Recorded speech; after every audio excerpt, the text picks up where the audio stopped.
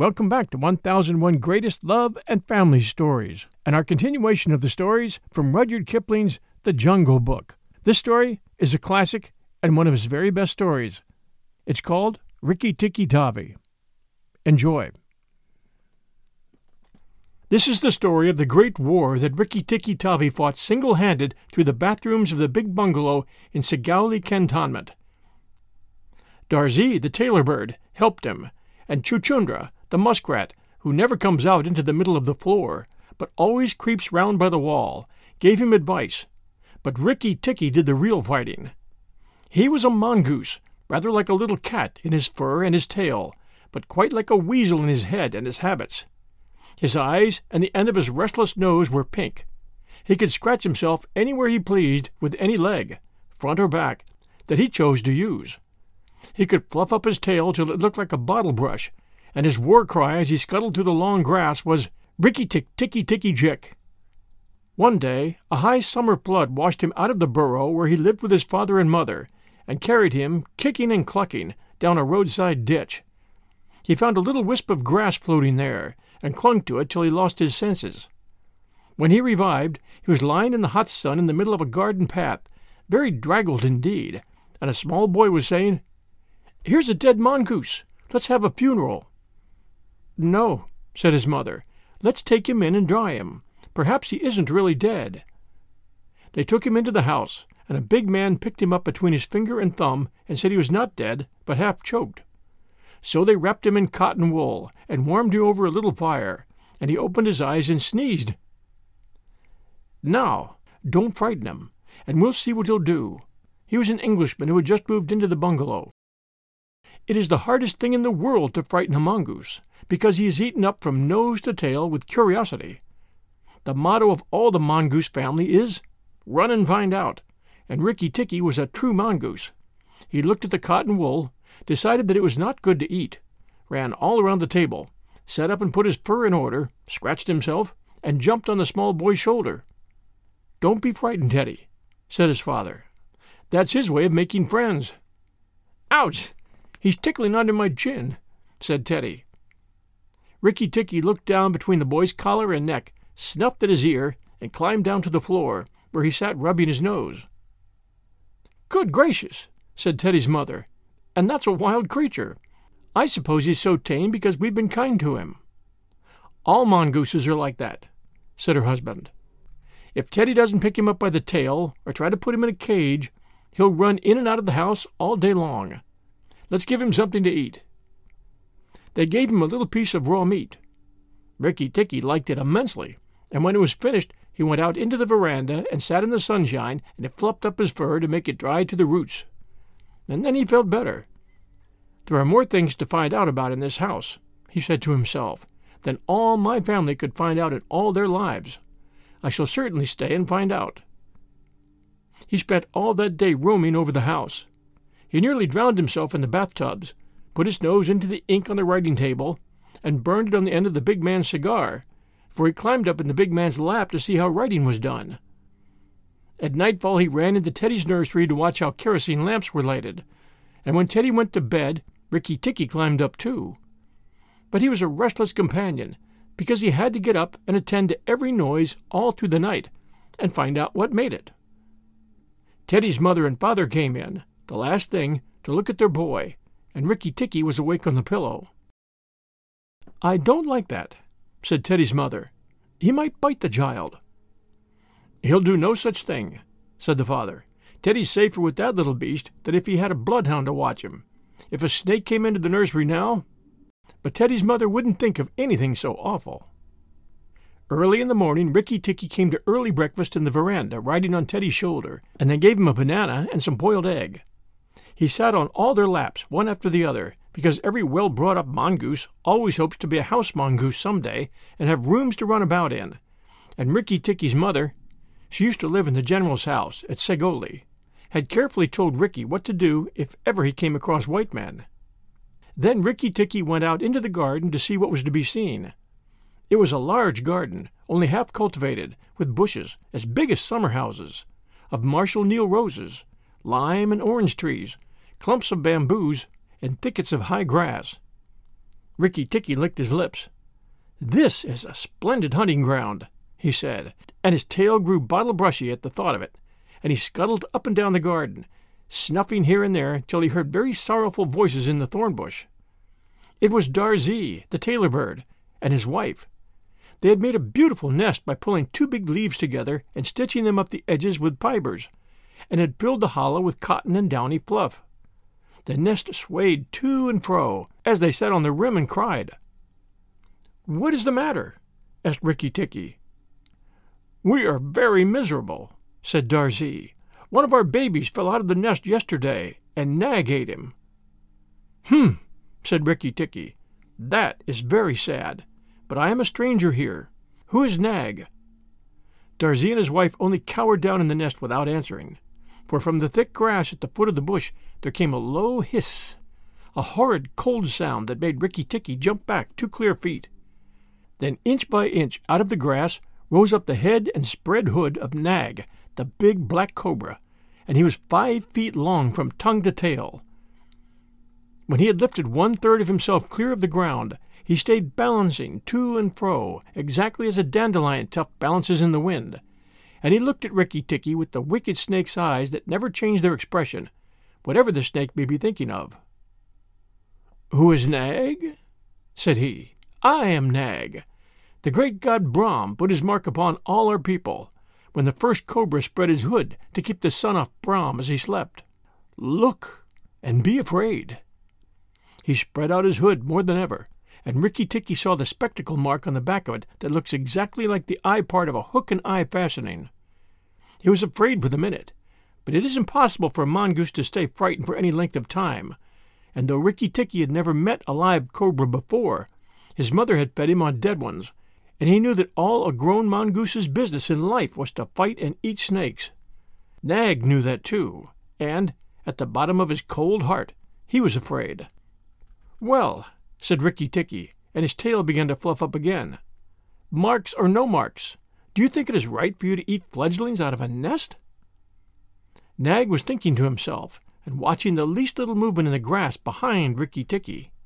He knew that mongooses in the garden meant death sooner or later for him and his family, but he wanted to get Rikki Tikki off his guard, so he dropped his head a little and put it on one side. "Let us talk," he said. "You eat eggs. Why should I not eat birds?" "Behind you! Look behind you!" sang Darzee.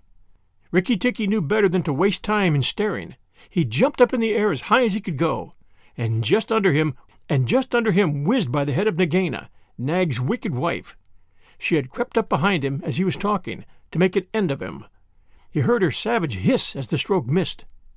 He came down almost across her back, and if he had been an old mongoose, he would have known that then was the time to break her back with one bite, but he was afraid of the terrible lashing return stroke of the cobra.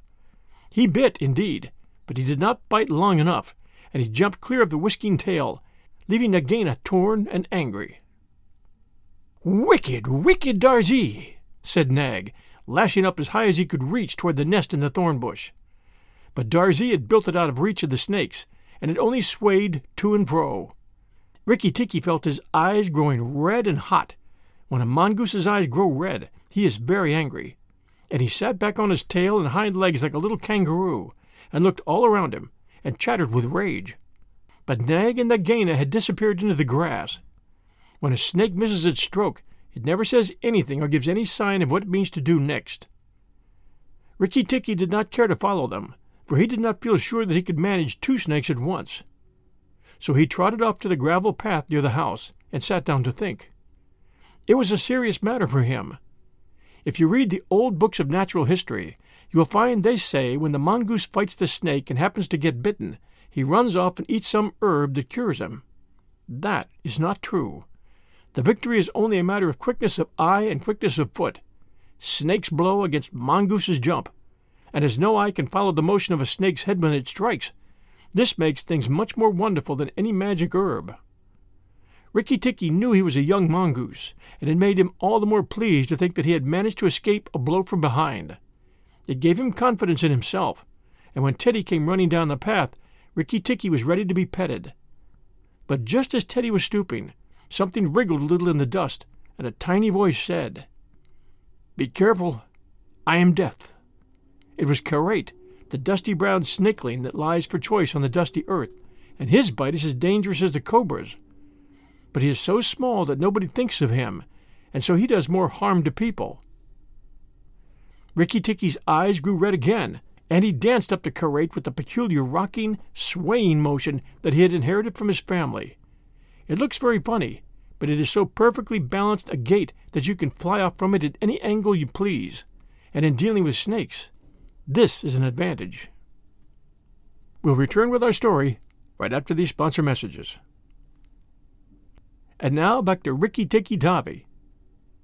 If Rikki Tikki had only known, he was doing a much more dangerous thing than fighting Nag, for Karate is so small and can turn so quickly that unless Rikki bit him close to the back of the head, he would get the return stroke in his eye or his lip. But Rikki did not know. His eyes were all red, and he rocked back and forth, looking for a good place to hold. Karate struck out. Rikki jumped sideways and tried to run in, but the wicked little dusty gray head lashed within a fraction of his shoulder, and he had to jump over the body, and the head followed his heels close. Teddy shouted to the house, "Oh, look here! Our mongoose is killing a snake!" And Rikki Tikki heard a scream from Teddy's mother. His father ran out with a stick, but by the time he came up, Karate had lunged out once too far, and Rikki Tikki had sprung, jumped on the snake's back, dropped his head far between his forelegs, bitten as high up the back as he could get a hold, and rolled away. That bite paralyzed Karate, and Rikki Tikki was just going to eat him up from the tail, after the custom of his family at dinner, when he remembered that a full meal makes for a slow mongoose, and if he wanted all his strength and quickness ready, he must keep himself thin. He went away for a dust bath under the castor oil bushes, while Teddy's father beat the dead Karate. "What is the use of that?" thought Rikki Tikki. "I have settled it all." And then Teddy's mother picked him up from the dust and hugged him, crying that he had saved Teddy from death, and Teddy's father said that he was a providence, and Teddy looked on with big scared eyes. Rikki Tikki was rather amused at all the fuss, which, of course, he did not understand. Teddy's mother might just as well have petted Teddy for playing in the dust. Rikki was thoroughly enjoying himself. That night at dinner, walking to and fro among the wine glasses on the table, he might have stuffed himself 3 times over with nice things. But he remembered Nag and Nagaina, and though it was very pleasant to be patted and petted by Teddy's mother, and to sit on Teddy's shoulder, his eyes would get red from time to time, and he would go off into his long war cry of "Rick, tick, ticky, ticky, chick." Teddy carried him off to bed, and insisted on Rikki Tikki sleeping under his chin.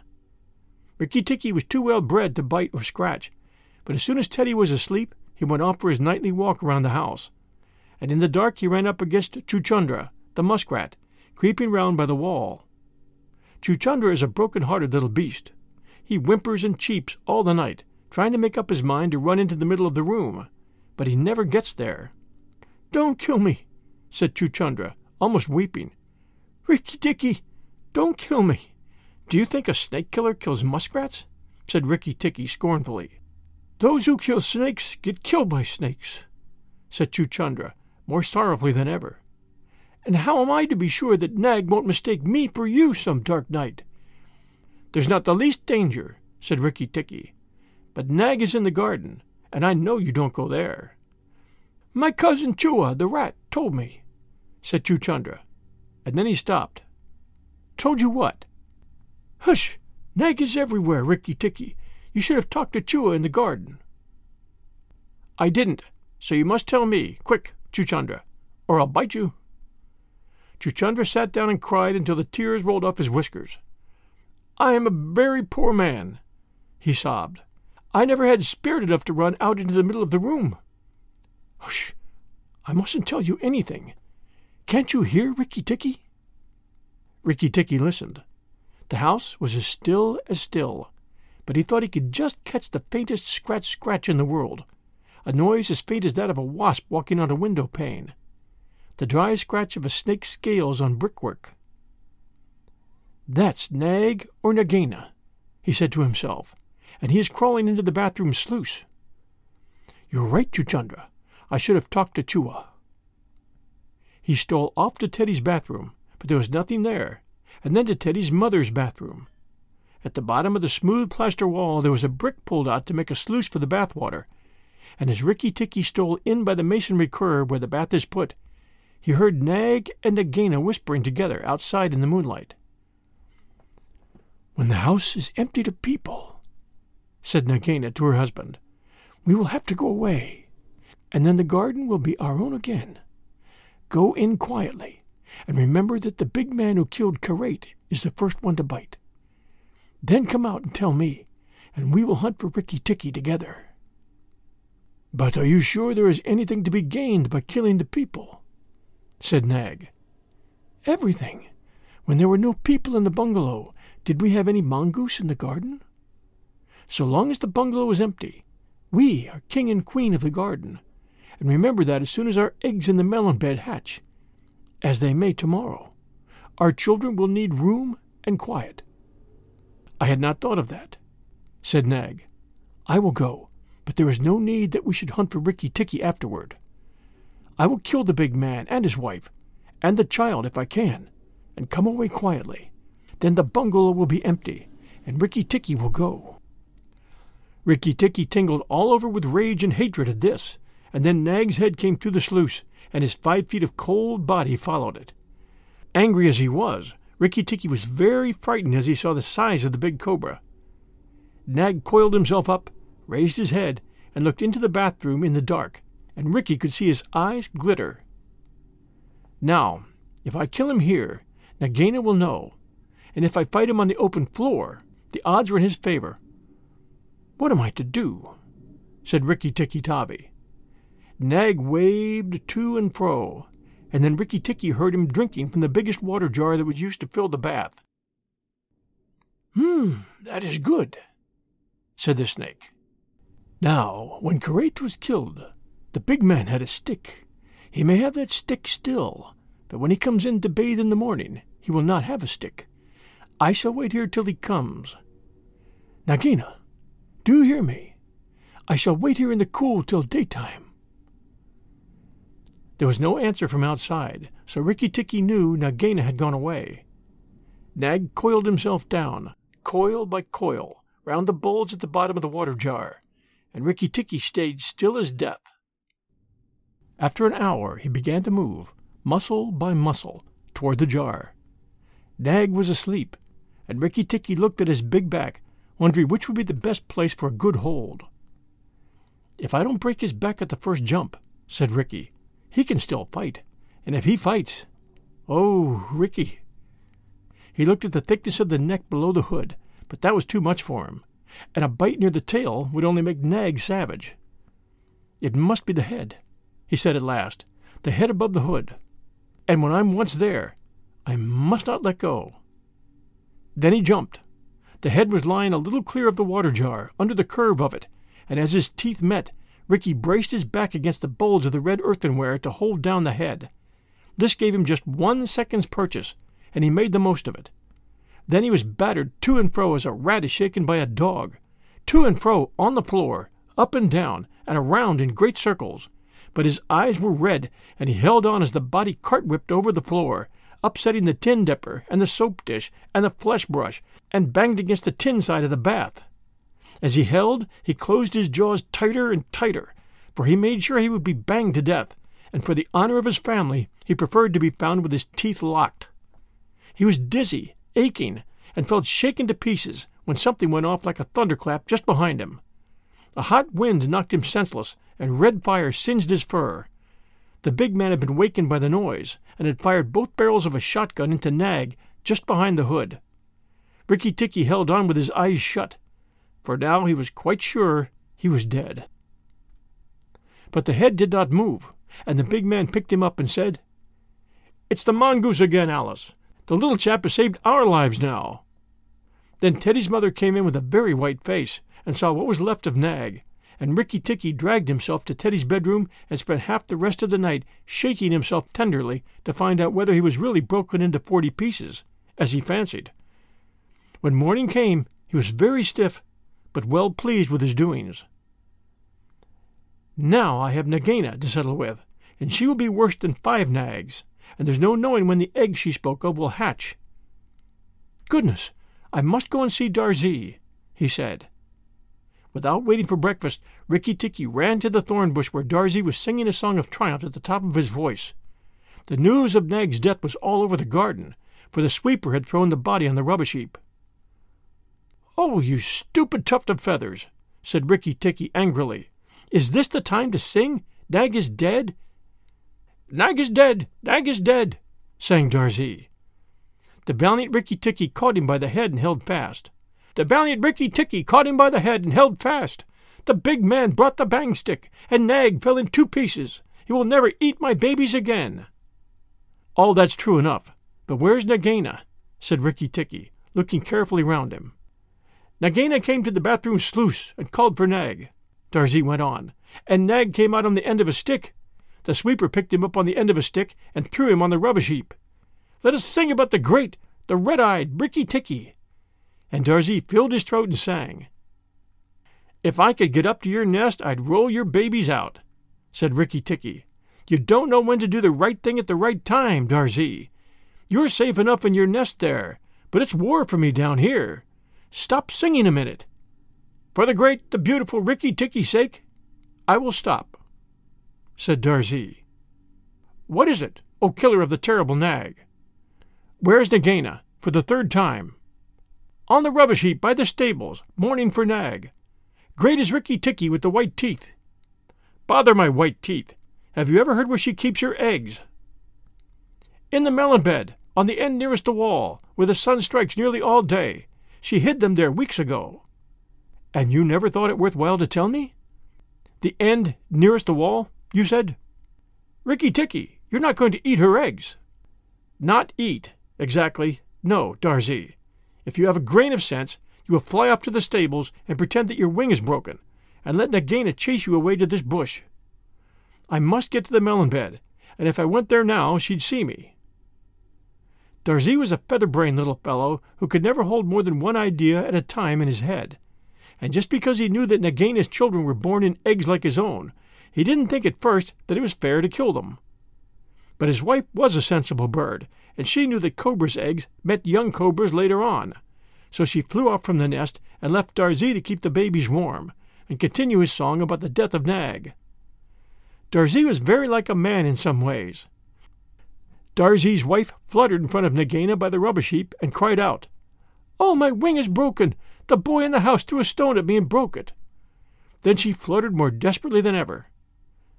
Nagaina lifted up her head and hissed, "You warned Rikki Tikki when I would have killed him. Indeed and truly, you've chosen a bad place to be lame in." And she moved toward Darzee's wife, slipping along over the dust. "The boy broke it with a stone," shrieked Darzee's wife. "Well, it may be some consolation to you when you're dead to know that I shall settle accounts with the boy. My husband lies on the rubbish heap this morning, but before night the boy in the house will lie very still. What's the use of running away? I'm sure to catch you, little fool. Look at me." Darzee's wife knew better than to do that, for a bird who looks at a snake's eye gets so frightened that she cannot move. Darzee's wife fluttered on, piping sorrowfully, and never leaving the ground, and Nagaina quickened her pace. Rikki Tikki heard them going up the path from the stables, and he raced for the end of the melon patch near the wall. There, in the warm litter above the melons, very cunningly hidden, he found 25 eggs, about the size of bantam's eggs, but with whitish skin instead of shell. "I was not a day too soon," he said, for he could see the baby cobras curled up inside the skin, and he knew that the minute they were hatched they could each kill a man or a mongoose. He bit off the tops of the eggs as fast as he could, taking care to crush the young cobras, and turned over the litter from time to time to see whether he had missed any. At last there were only 3 eggs left, and Rikki Tikki began to chuckle to himself when he heard Darzee's wife screaming, "Rikki Tikki, I led Nagaina toward the house, and she has gone into the veranda, and oh, come quickly, she means killing." Rikki Tikki smashed 2 eggs and tumbled backward down the melon bed with the 3rd egg in his mouth, and scuttled to the veranda as hard as he could put foot to the ground. Teddy and his mother and father were there at early breakfast, but Rikki Tikki saw that they were not eating anything. They sat stone still, and their faces were white. Nagaina was coiled up on the matting by Teddy's chair, within easy striking distance of Teddy's bare leg, and she was swaying to and fro, singing a song of triumph. "Son of the big man that killed Nag," she hissed, "lay still. I'm not ready yet. Wait a little. Keep very still, all you three. If you move, I strike, and if you do not move, I strike. Oh, foolish people! Who killed my Nag?" Teddy's eyes were fixed on his father, and all his father could do was whisper, "Sit still, Teddy. You mustn't move. Teddy, keep still." Then Rikki Tikki came up and cried, "Turn round, Nagaina! Turn and fight!" "All in good time," said she, without moving her eyes. "I will settle my account with you presently. Look at your friends, Rikki Tikki. They are still and white. They are afraid. They dare not move, and if you come a step nearer, I strike." "Look at your eggs," said Rikki Tikki, "in the melon bed near the wall. Go and look, Nagaina." The big snake turned half around and saw the egg on the veranda. "Ah, give it to me," she said. Rikki Tikki put his paws one on each side of the egg, and his eyes were blood red. "What price for a snake's egg?" "For a young cobra. For a young king cobra. For the very last of the brood. The ants are eating all the others down on the melon bed." Nagaina spun clear around, forgetting everything for the sake of the one egg. Rikki Tikki saw Teddy's father shoot out a big hand, catch Teddy by the shoulder, and drag him across the little table with the teacups, safe and out of reach of Nagaina. "Tricked, tricked, tricked! Rick-tick-tick!" chuckled Rikki Tikki. "The boy is safe, and it was I that caught Nag by the hood last night in the bathroom." Then he began to jump up and down, all 4 feet together, his head close to the floor. "He threw me to and fro, but he could not shake me off. He was dead before the big man blew him in two. I did it. Rickki-tick-tick-tick. Come then, Nagaina, come and fight with me. You shall not be a widow long." Nagaina saw that she had lost her chance of killing Teddy, and the egg lay between Rikki Tikki's paws. "Give me the egg, Rikki Tikki. Give me the last of my eggs, and I will go away and never come back," she said, lowering her hood. "Yes, you will go away, and you will never come back, for you will go to the rubbish heap with Nag. Fight, widow! The big man has gone for his gun. Fight!" Rikki Tikki was bounding all around Nagaina, keeping just out of reach of her stroke, his little eyes like hot coals now. Nagaina gathered herself together and flung out at him. Rikki Tikki jumped up and backward. Again and again she struck, and each time her head came with a whack on the matting of the veranda, and she gathered herself together like a watch spring. Then Rikki Tikki danced in a circle to get behind her, and Nagaina spun around to keep her head to his head, so that the rustle of her tail on the matting sounded like dry leaves blown along by the wind. He had forgotten the egg.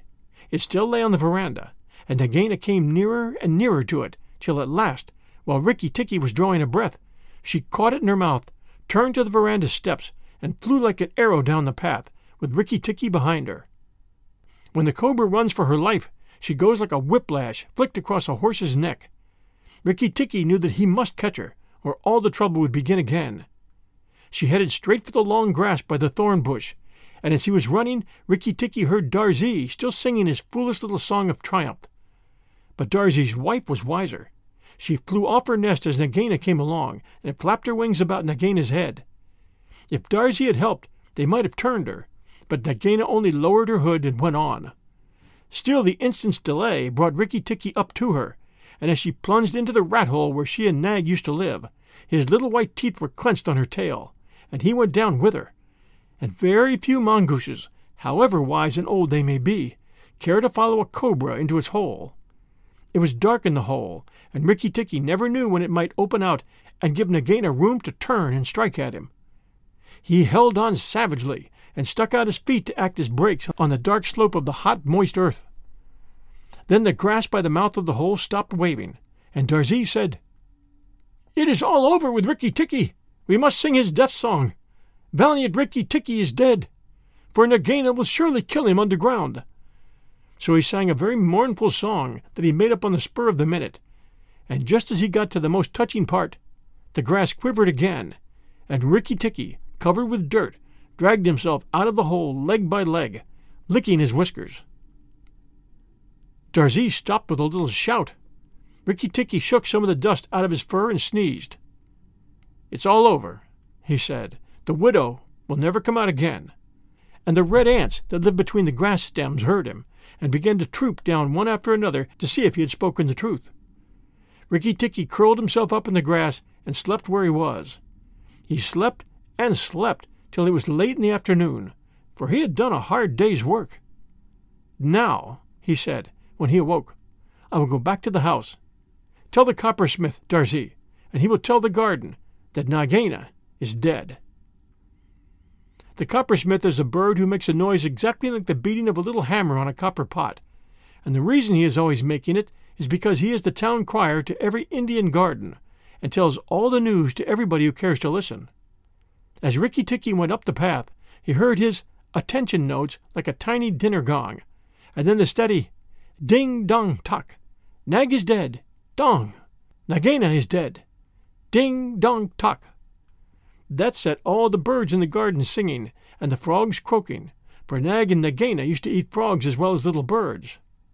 When Rikki got to the house, Teddy and Teddy's mother, she looked very white still, for she had been fainting, and Teddy's father came out and almost cried over him, and that night he ate all that was given him till he could eat no more, and went to bed on Teddy's shoulder, where Teddy's mother saw him when she came to look late at night.